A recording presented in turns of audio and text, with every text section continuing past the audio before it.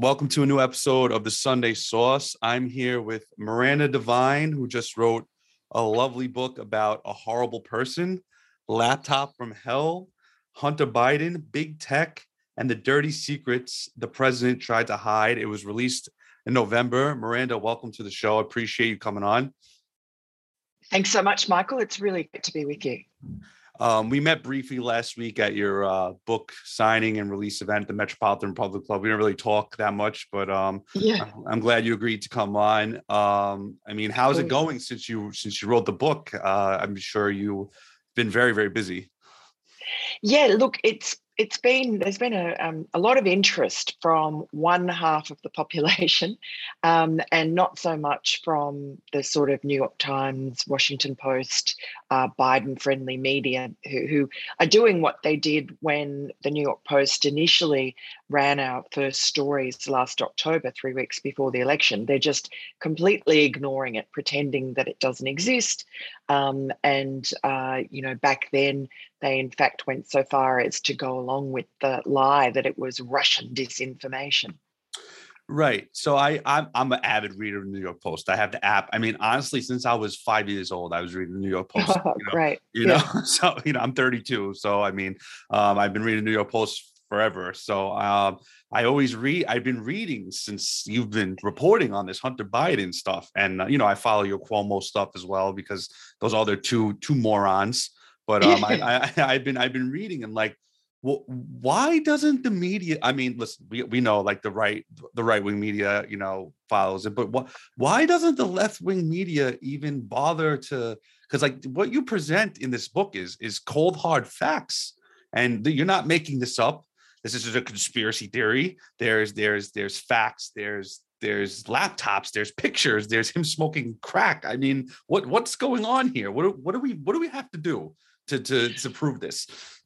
Well, they pretend that this is just about Hunter Biden, who's a private citizen who, was the son of the now president, who has his own struggles with addiction, which he actually wrote a book about to try and neutralize the story. But it's not about a private citizen's drug problems. It's about the president of the United States currently and the corrupt influence peddling scheme that he has been running through his family for decades. And when he became vice president under Barack Obama, he just internationalized that scheme and pulled in tens of millions of dollars from, China and Russia and Ukraine and Kazakhstan, Romania, you name it. I mean, Hunter Biden and Joe's brother, Jim Biden, who acted as a sort of a guardian for Hunter, were mixing with oligarchs in Russia who are the right-hand men of Vladimir Putin. He was introduced by his father to the top CCP people when Joe Biden flew Hunter on Air Force Two in 2013, when he was vice president, to his meetings in Beijing with President Xi and the top echelons of the Chinese Communist Party. In fact, on that trip, Joe Biden met with Hunter Biden's new business partner, who tipped him into this fund, which last time I looked on the laptop in 2019 had $2.5 billion worth of funds under management. And while just in the last couple of months, Hunter's new lawyers have been telling the New York Times that he's divested himself of his 10% share in that fund, there's no evidence of that on the Chinese websites that still list his company as a 10% shareholder. That company is now listed as being dormant on the Delaware share register, but Delaware corporate register. But who did he sell it to? If he sold it, did he really sell it?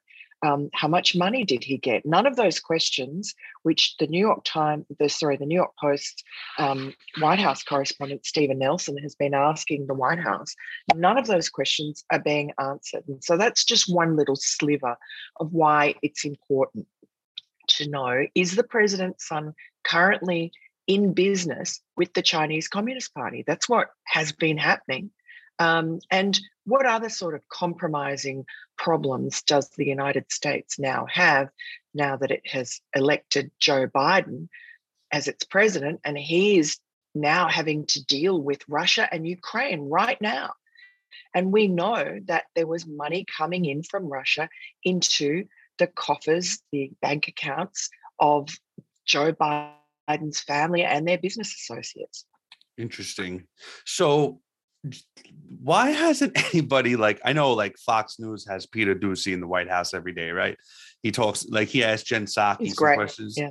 Why hasn't he asked her about the, like, because he thinks she just won't answer, right? She'll just shoot it down, like she's just not interested in answering these questions, probably, right? Well, look, Stephen Nelson is the New York Post's correspondent. He knows, as much as anyone about this story, and he asks repeatedly and just gets put down and sneered at by Jen Psaki, who never answers the question, who just refers him to Hunter Biden's lawyers. And then Stephen Nelson says, but I approach their lawyers, I ask them, and they don't respond. So it's just a cul-de-sac, and the White House wants to have as little to do with it as possible. It's the same sort of scam or grift that was happening when the White House was trying not to answer questions about Hunter Biden's new art career, where he was peddling $500,000 paintings to anonymous buyers. Right. And we're supposed to be comfortable with that. I mean, this is a guy who has never been an artist, who has never been formally trained, who has never had an art show before. And suddenly he's being feted in New York and Los Angeles. Famous people are coming to see his paintings in ritzy galleries. And the only ethical safeguard that the White House put in place was that no one would know who the buyers are. That's not transparency. That is the opposite of what Joe Biden promised when he went into the White House. Right. Yeah. That's definitely not the definition of transparency at all. President Biden, the transparency is not even in his vocabulary when it comes to anything. So, let's just be honest.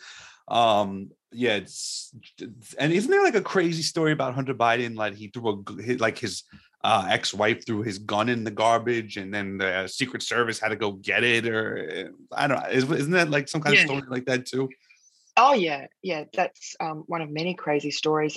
Every time Hunter got into trouble, which was often because he was a crack addict, there always seemed to be a cleanup crew coming up behind him to make sure that he never got into any legal problems or any sort of threats to his physical self, because he was, of course, traveling around the world in these very, seedy parts of the world with very dangerous and corrupt oligarchs, and doing drugs with them and having hookers sent to him and so on. And so that was a pretty dangerous position for the son of the then vice president to be in.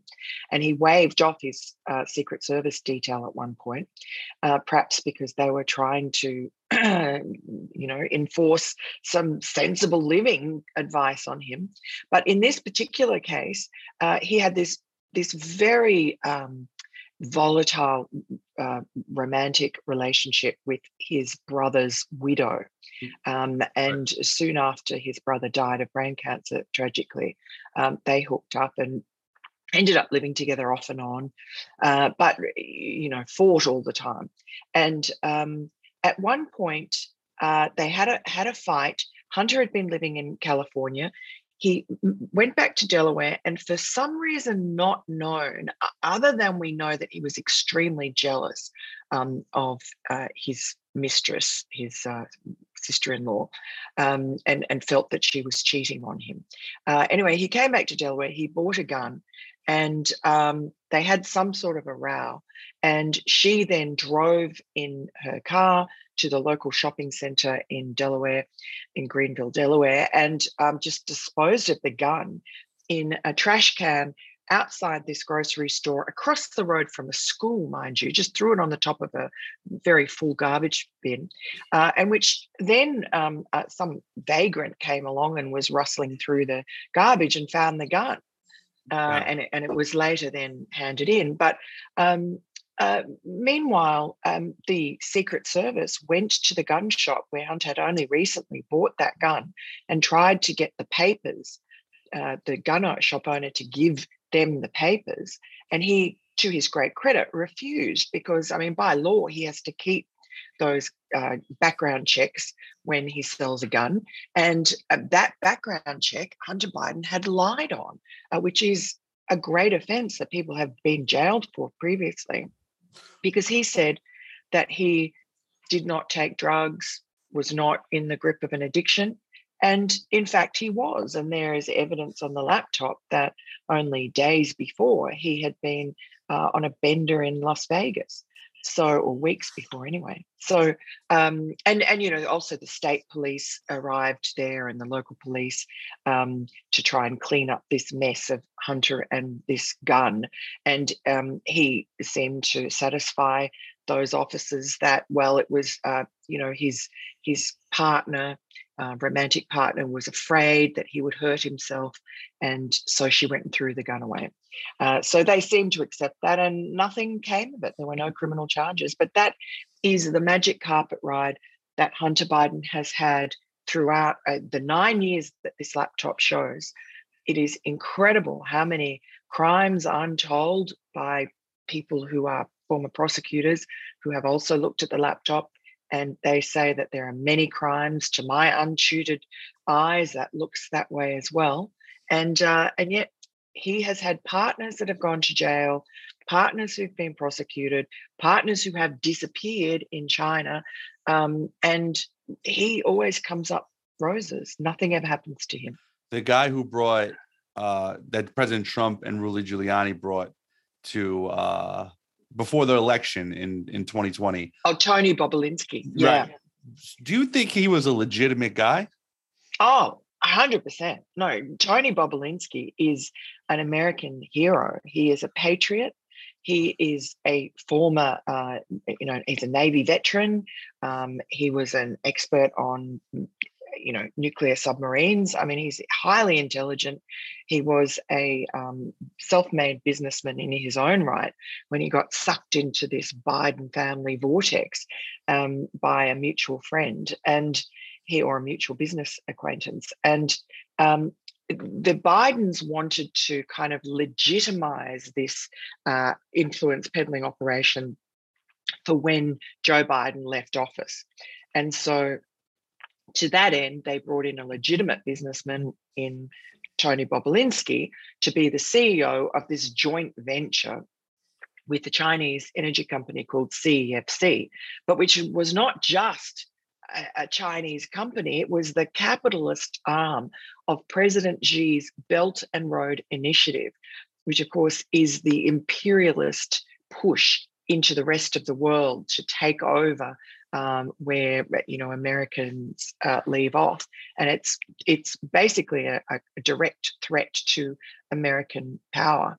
And that was what Joe Biden and his family were signing up to.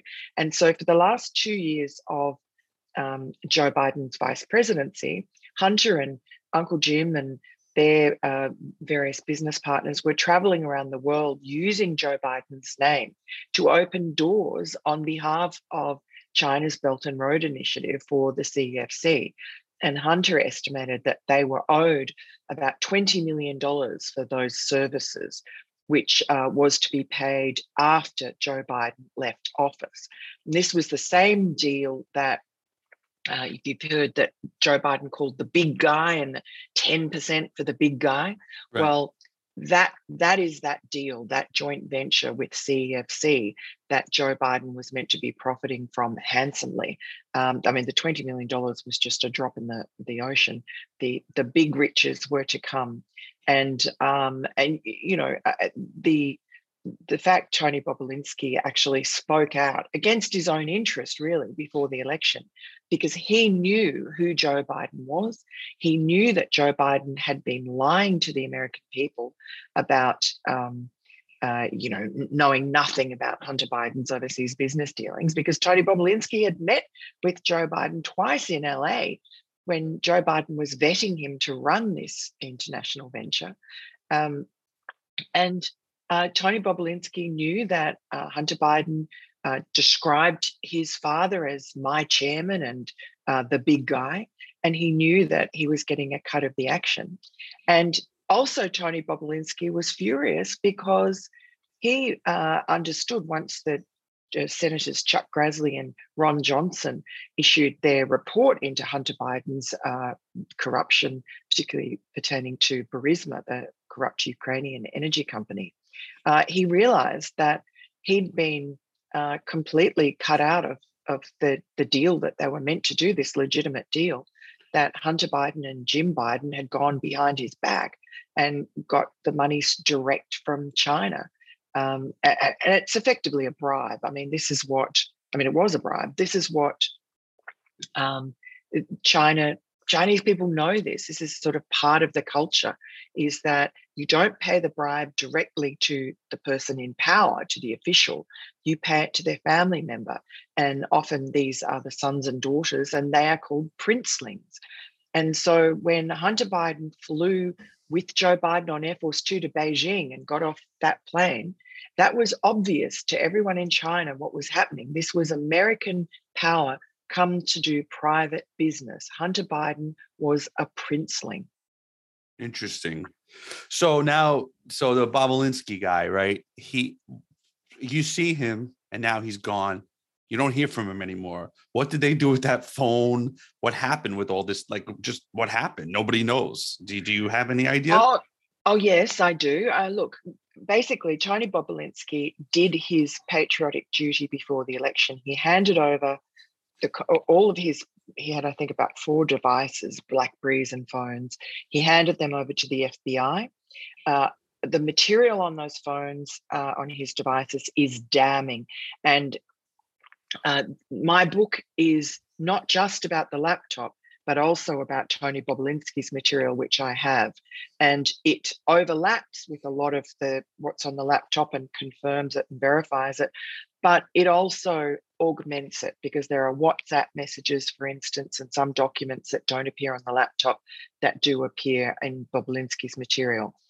So that's, he allowed us to put together the jigsaw puzzle to demonstrate exactly how that Biden scheme was working overseas and how detrimental it was to America's national interest. And that was what motivated Tony Bobulinski. Now, having given a press conference, having given an interview to Tucker Carlson, having handed over his material to the FBI, he then went back into obscurity, which is what he wanted. I mean, he's not a guy who loves the limelight at all. He's a quiet businessman who, is doing very well. He's just living his life. And he's very keen, though, to ensure that this information comes to the public attention and that people are brought to account, and that Americans are aware of just how compromised Joe Biden is when it comes to America's greatest adversaries overseas, Russia and China in particular. Right.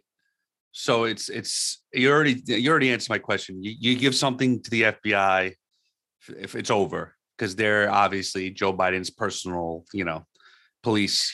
So well, look, I mean, I know that's what it looks like, and I know that their track record has been absolutely appalling it's been obvious since Donald Trump came in and they were complicit in the Russia collusion hoax, and now rounding up everybody who has, doing dawn raids, the FBI, on, I know of 4 people who have been trying to bring Biden corruption to light. And 3 of them are lawyers, and one of them is a journalist, James O'Keefe, from Project Veritas. Yes. And they've not been charged with anything, but because they're bringing out information that is embarrassing to the Bidens, they get the knock on the door from the FBI. So, I mean, it looks really bad. I can only hope, and I am told that there are good people within the FBI, that obviously the hierarchy has a problem, but that there are people who are trying to do the right thing and who are patriots. So let's just see how that we know that they are investigating Hunter Biden and his uncle Jim Biden for various offences ranging from alleged tax evasion, alleged money laundering, and something to do with their overseas dealings. So let's hope that that comes out and it's an honest and open and transparent and thorough investigation. But if it isn't, that's another black mark against the FBI. But it doesn't mean it's the end of the road, because the Republicans, if they do take back the House and the Senate, have vowed that they will be doing investigations into this matter, and they will be subpoenaing people. They'll have a lot of power to get to the bottom of it. And already Chuck Grassley and Ron Johnson did a really masterful job against a lot of antagonism, against real defaming by Democrats who called them, basically agents of the Kremlin peddling Russian disinformation. Right. But what they did in that report into Hunter Biden's corruption was they uncovered these Treasury accounts, these Treasury reports called suspicious activity reports, which actually tracked money that was coming in from suspect sources into the bank accounts that were associated with the Bidens. Wow. So now, we're talking about all this Russia ties to the Bidens, and now, flash forward to yesterday or 2 days ago in Biden's press conference, all he did was talk about how he's warning Putin, this, and this. So you think he's doing that for like a show? Because he knows his son had business dealings with the Russians. What do you think that has anything to do with it? Look, I mean, I don't know for sure, but we do know, particularly when it came to Ukraine, that there were people in the State Department, young junior people, who were absolutely aghast at Hunter Biden receiving $83,000 plus a month from Burisma, this corrupt Russian Ukrainian energy company that was owned by a guy called Zlochevsky, who had been an energy minister in the previous Russia-aligned Ukrainian very corrupt government that basically was thrown out of Ukraine after the Maidan Revolution, and ran away with all the money, and so this guy Zlochevsky was under investigation by Interpol, by the British, and in fact the Americans. The FBI was involved, and his bank accounts were frozen in London, and he was really under a lot of pressure. And that's why he hired Hunter Biden and his friend Devon Archer to come onto the board, despite having zero expertise. But it was because Hunter Biden was Joe Biden's son, and because Devon Archer had worked for John Kerry. And so this was Zlochevsky's way of buying protection and getting the authorities off his back, and it worked. And there are emails showing in great detail what was expected by Burisma of Hunter and what he was supposed to do and how he was supposed to make sure that the authorities stayed away from Burisma, and that Burisma's reputation and Zlochevsky's reputation was laundered by high-profile Americans. And that included Joe Biden. Wow. And Joe Biden, we know, went to Ukraine and forced the government then to fire the chief prosecutor, who at that stage was investigating Zlochevsky, had just seized all his property, his mansions and his Rolls-Royce Phantom car and plots of land that he owned in Kiev.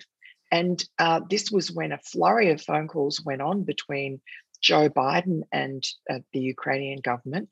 And ultimately, that led to the reluctant firing by the government of this chief prosecutor. Now, Joe Biden boasted about that later, and he claimed that the guy was corrupt, but there's no evidence. There's no even hint that this guy is corrupt, this prosecutor was corrupt.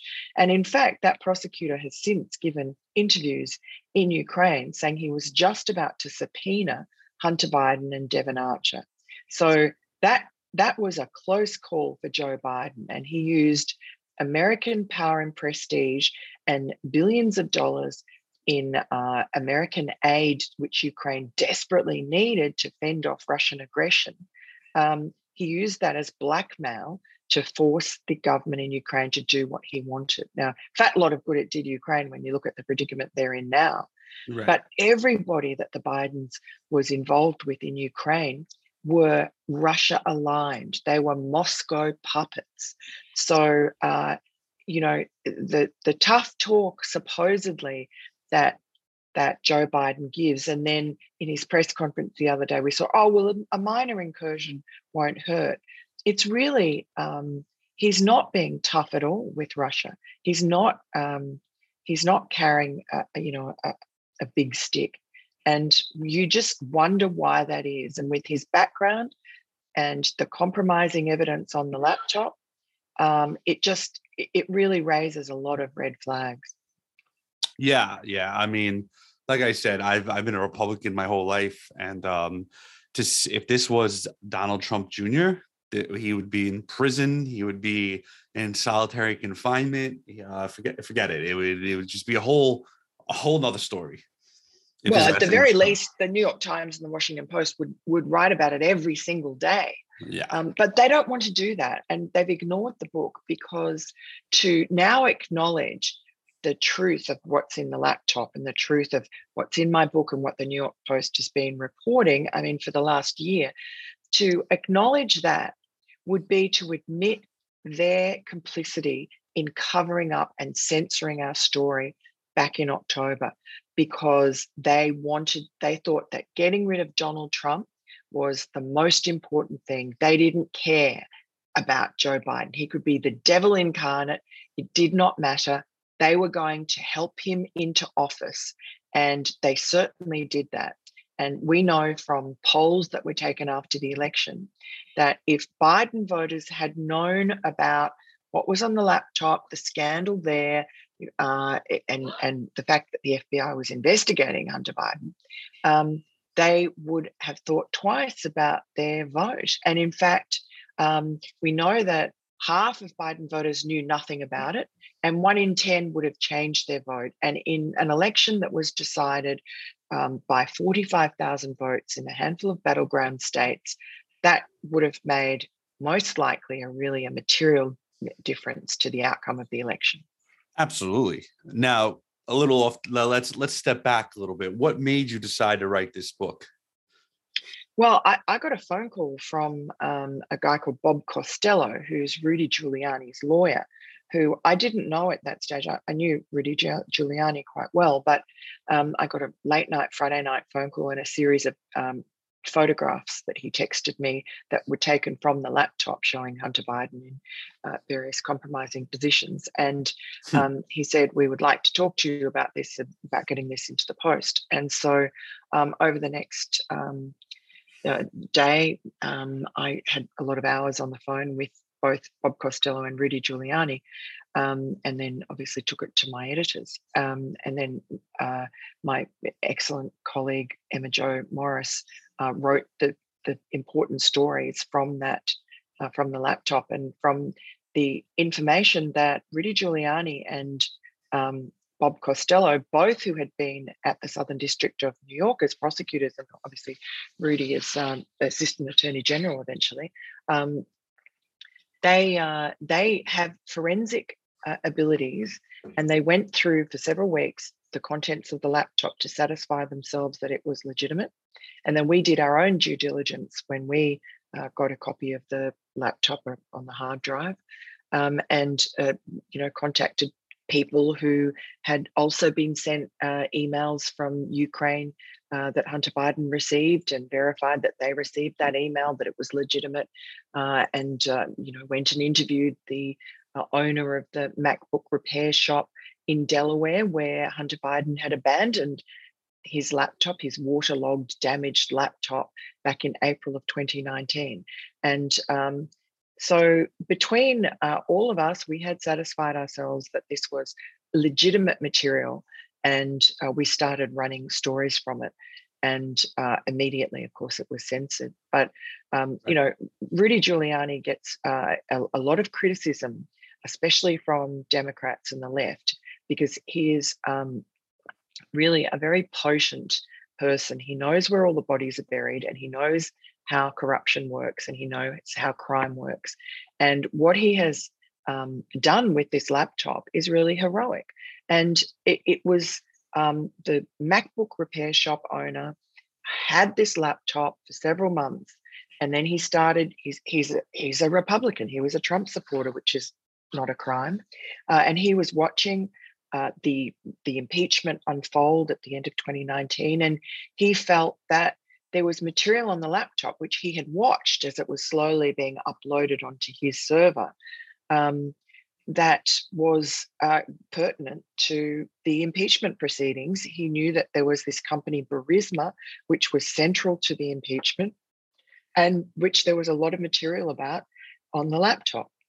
So he tried to contact various Republicans like Jim Jordan and got no response. And so then he saw Rudy Giuliani speaking on Fox News about Burisma and Ukraine and the impeachment, and he thought, well, I'll try him.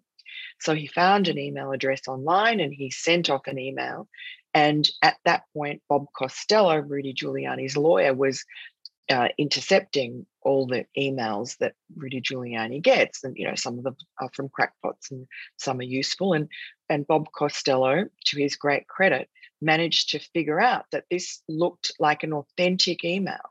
So he contacted John Paul MacIsaac and got him to send a copy of the laptop, a copy of the hard drive by Federal Express to him, and he started going through it and just was gobsmacked by the material on that laptop.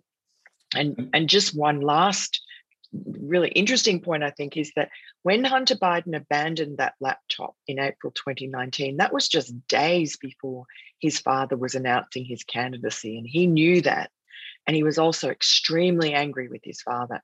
He felt that his father and the rest of his family were disrespecting him, were not giving him due credit for having funded them for years and gone and done these grace and favor jobs that Joe had organized for him, gone and been the bag man around the world for the family. And he felt that no one was grateful to him. And now that he was in the grips of this terrible drug addiction and on a bender in Los Angeles for months on end, that they were disrespecting him, and they felt that he was going to embarrass Joe when he was running for office, and that they were trying to manage him. And he was angry about that. So this was like a spite thing, thing? I don't know. Look, it doesn't look deliberate, but it could be subconscious. He certainly was angry, and he adores and hero worships his father, and obviously gets a lot of benefit out of being his father's son. But he also has a sort of an ambivalent attitude towards him, and a deep resentment of his father and the control he has over him. Yeah. So another thing I wanted to ask you. So now you see what's going on in Australia, a little off topic from the book now, right? Because you're from Australia, obviously, with the whole crazy locking people up thing. Does that make you disgusted? Yeah, look, I'm sort of horrified and a little bit bemused about it. And I talk to friends back there and family back there. I mean, I have kids back there, grown-ups. And they all sort of roll their eyes and just say it's really not like that.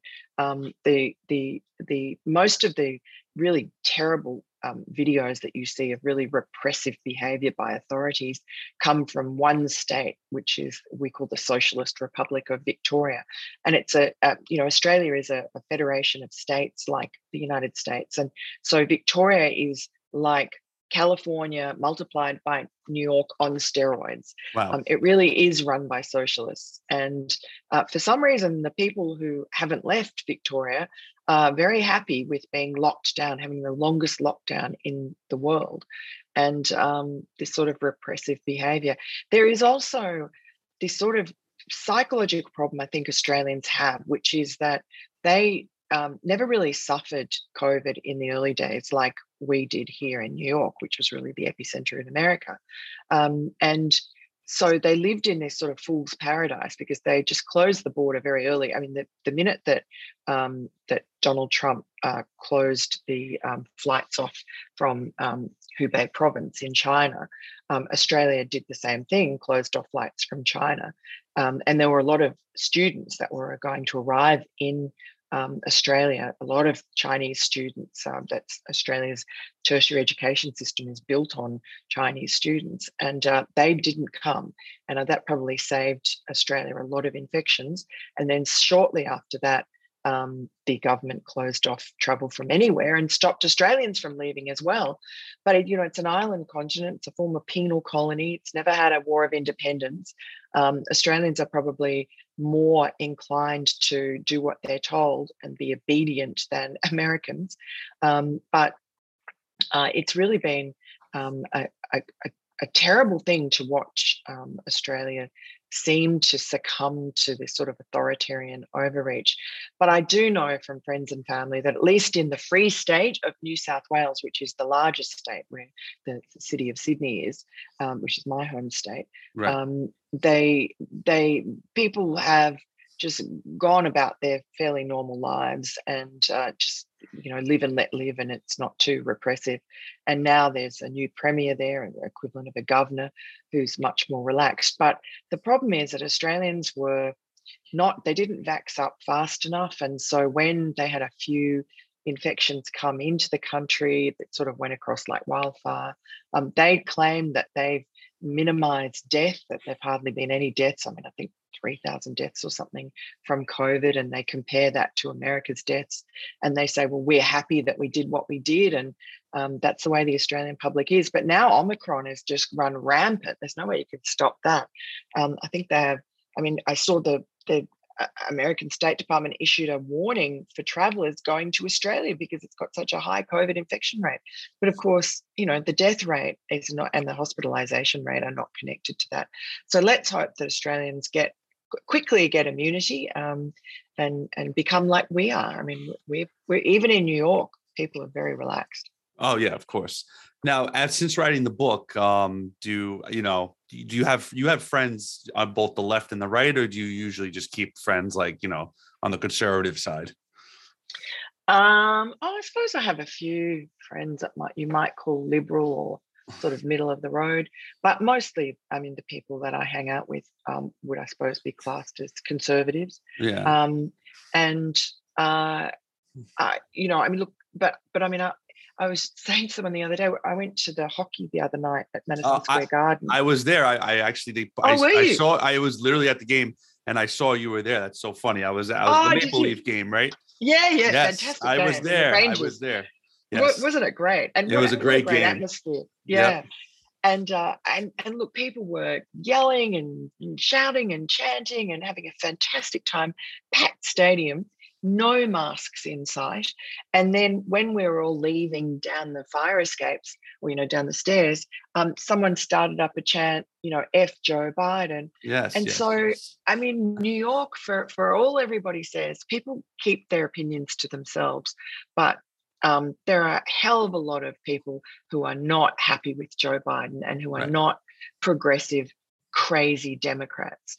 And I mean, that's mostly everyone I meet, I've got to say. I don't really meet, I would count on one hand the number of progressive crazies I've met. And they're usually the people who start yelling at you about not wearing a mask. Well, I mean, 8 years of de Blasio, how much more can you take? I think that red-pilled New York. Oh, my God. Although, what about Alvin Bragg? Oh, how does that happen?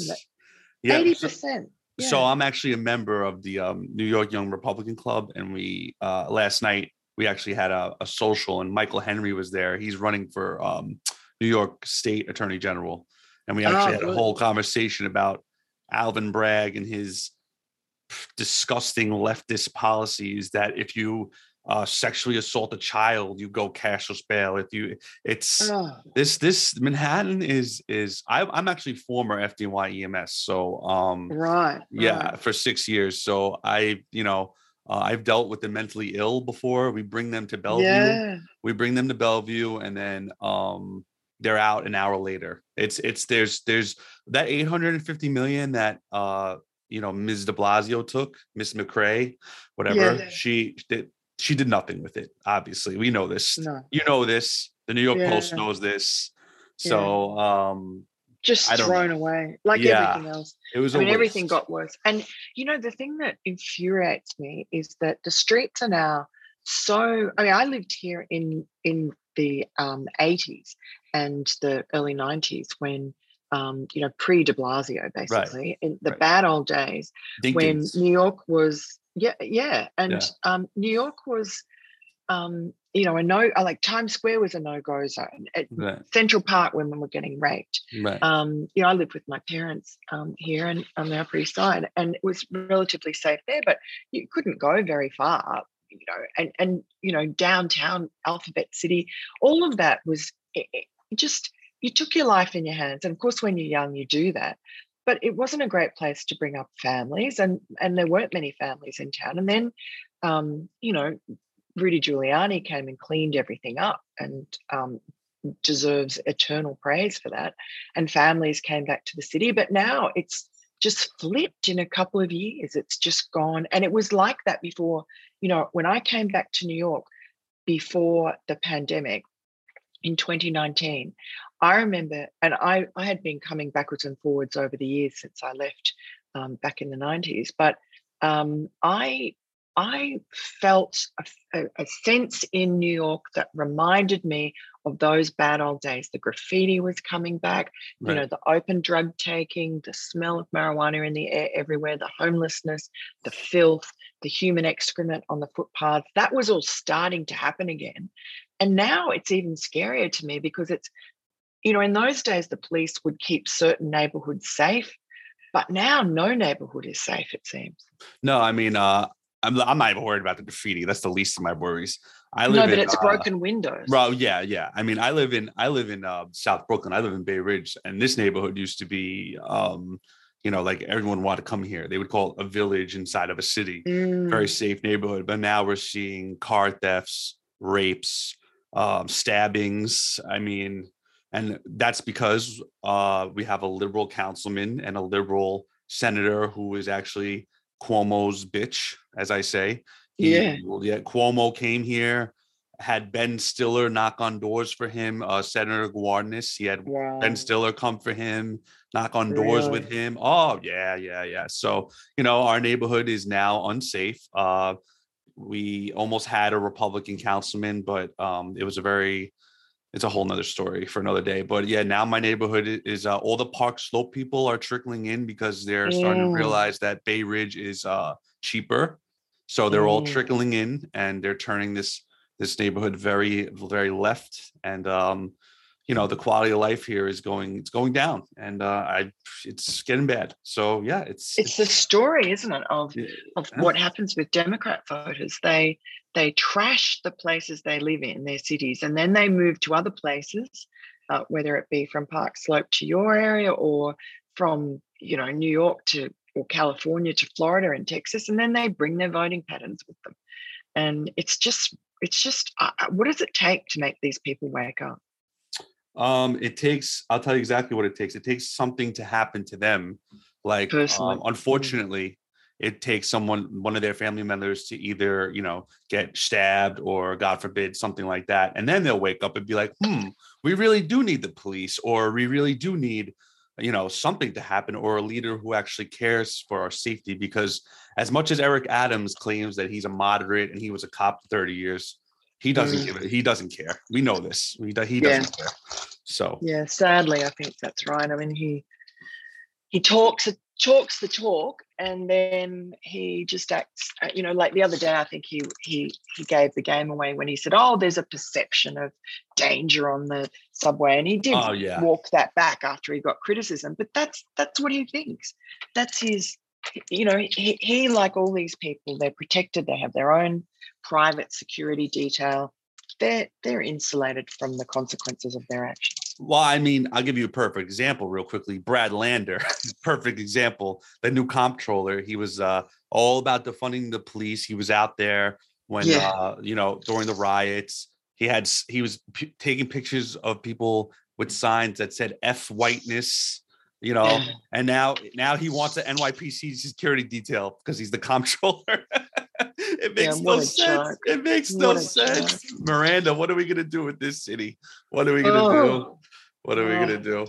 Well, But I see that there's a big petition to recall Bragg. So, yeah, I mean, I don't know. Obviously, it's probably hasn't got a chance in hell, but at least people are trying and giving it a go. And I think the Democrats are getting scared. You saw Joe Biden today was convening this sort of conference of mayors, and they were talking about how crime is out of control and crime is going to be the number one issue at the midterms, and they need to do something about it. Well, why didn't they think about that when they were calling to defund the police? And Joe Biden was front and center in that. He pretends now he wasn't, but he was. We all remember that interview where Joe Biden said, yes, he agreed that they should divert money from police into other programs. That's defunding the police. He was for that. And now he's saying, oh, no, we need to put more money into the police.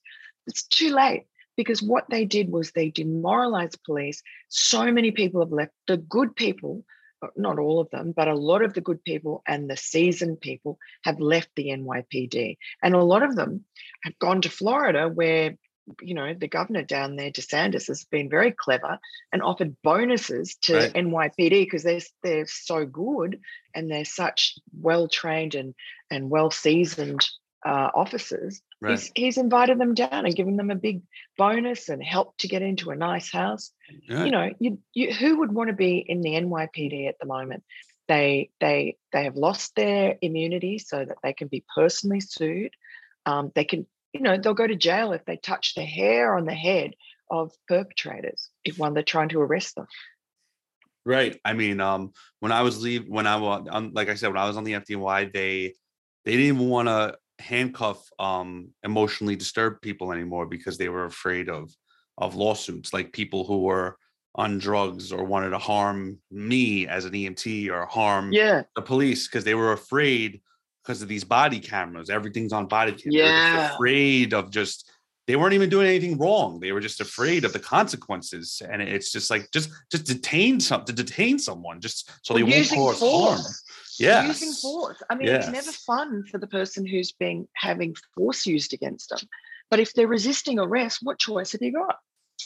Correct. And, you know, I hope that, I don't know, whoever's running in 2024 for president, whether it's Trump or another Republican person, I really do hope they win, because this country is in dire need of a change, and it needs to be a Republican, because clearly Republicans only care about law and order. We all know Democrats do not care about law and order. No, they use it for their own purposes. And, you know, the tragic thing is that they're going on about equity and about, you know, white supremacy and all the rest of it. Oh my God. And what they've done is they've made Black neighborhoods more dangerous. You have a little baby today who's spending her first birthday in hospital because she got shot. Yes, I mean, I saw this. They've made lives in Black communities in this city just unbearable. And it's crazy. I mean, actually, what the New York Post did last summer or September, I believe you guys did, which I loved. You had 21 African-American children on the cover who lost their lives in the summertime. Where was Black Lives Matter? Not one liberal, nothing. Like, come on, man. Why? Black Lives Matter doesn't care about Black lives. It's very clear. It's disgusting.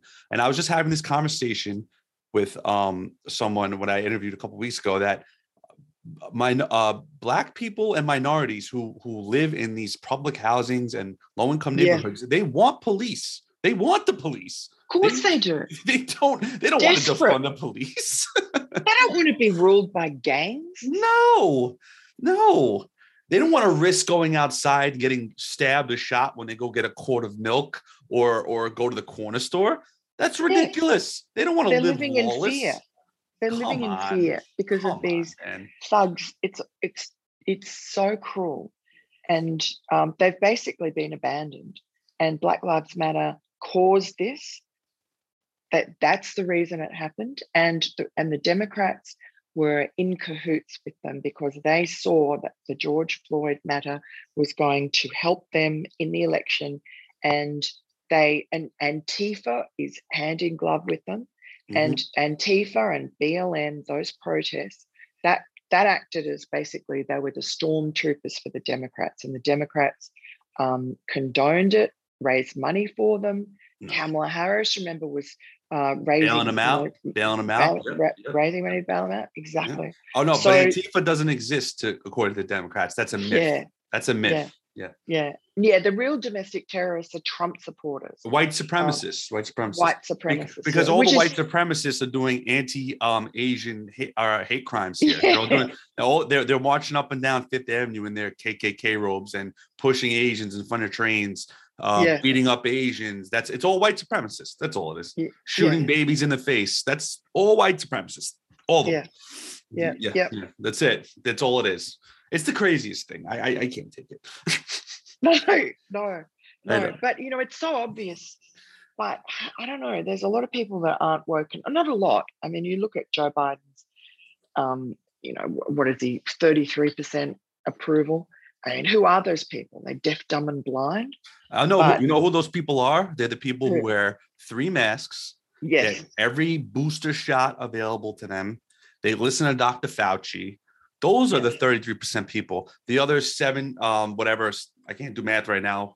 77%, 67. Yeah. They are the people like us who have common sense, that are sick and tired of this nonsense, that like, all right, enough is enough. We have a mumbling Mr. Magoo president and a vice president who just laughs at everything when she asks a hard question. And that's it. We've had enough. But unfortunately, if Biden gets impeached, or God forbid, knock on wood, he dies like from old age, we're stuck with Kamala Harris. And then if she gets impeached, we're stuck with Nancy Pelosi. My God. Like, we're in trouble. We're in serious trouble.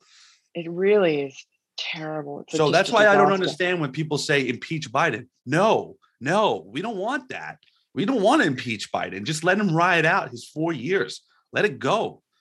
Well, I have a slightly different take on that, because A, I think people should be brought to account. And B, I also think that there are still people who believe, they look at Joe Biden, they don't pay much attention, low information people, and they believe that he's just, at worst, a doddery old man. He's a sweet old man. He's honest Joe from Scranton. Maybe he's a little old, but he's harmless. That's not the truth about Joe Biden. He is a nasty person. Right. He's had a life of corruption. He's racist. He's a huge racist and projects his own racism onto the country. And he's terribly divisive. So, and he's utterly incompetent as well. So, I mean, he's got the trifecta, or whatever. And so I think you put Kamala Harris in, she is really unpopular. She's just a turn-off in her personal self. True. So she'll get in there, and the people who are still clinging on to the illusion that Joe Biden is a sweet old man, they'll be gone, and they're going to have to deal with Kamala Harris as who she is and who she obviously is, and she can't hide it. And therefore, it's just a very bad look for the Democrats. They'll lose whatever that 33% support is. I think Kamala Harris was down about 1 or 2% when she was, had to drop out of the primaries. So She'll be down there as well. There's something deeply unpleasant and phony about her, inauthentic. She looks like a deer in the headlights. Yeah. And frankly, famous last words, but can she do anything worse? And the other thing is, by then, let's hope that the Republicans are in charge in the House and the Senate. So these guys are just utter lame ducks, and their damage can be cauterized and minimized. Well, we can only hope. But all right, Miranda, you gave me so much time. I appreciate it. Fantastic to talk to you, Michael. Nice to meet you too. Yes, virtually and briefly the other night. In real life. Hopefully, we can talk in person again someday. Yeah. We could buy your book everywhere. You don't even need to say it, because everyone knows Amazon, bookstores, and I believe your Twitter handle is just at Miranda Devine, right? Correct. That's it. All right. So everybody go follow Miranda. She posts all the time and she's great. And read her. Go to New York Post. Read her book. Buy it. It's amazing. I read it. So excellent. Thanks so much, Michael. Great to talk to you. Thank you, Miranda. Have a great day. You too.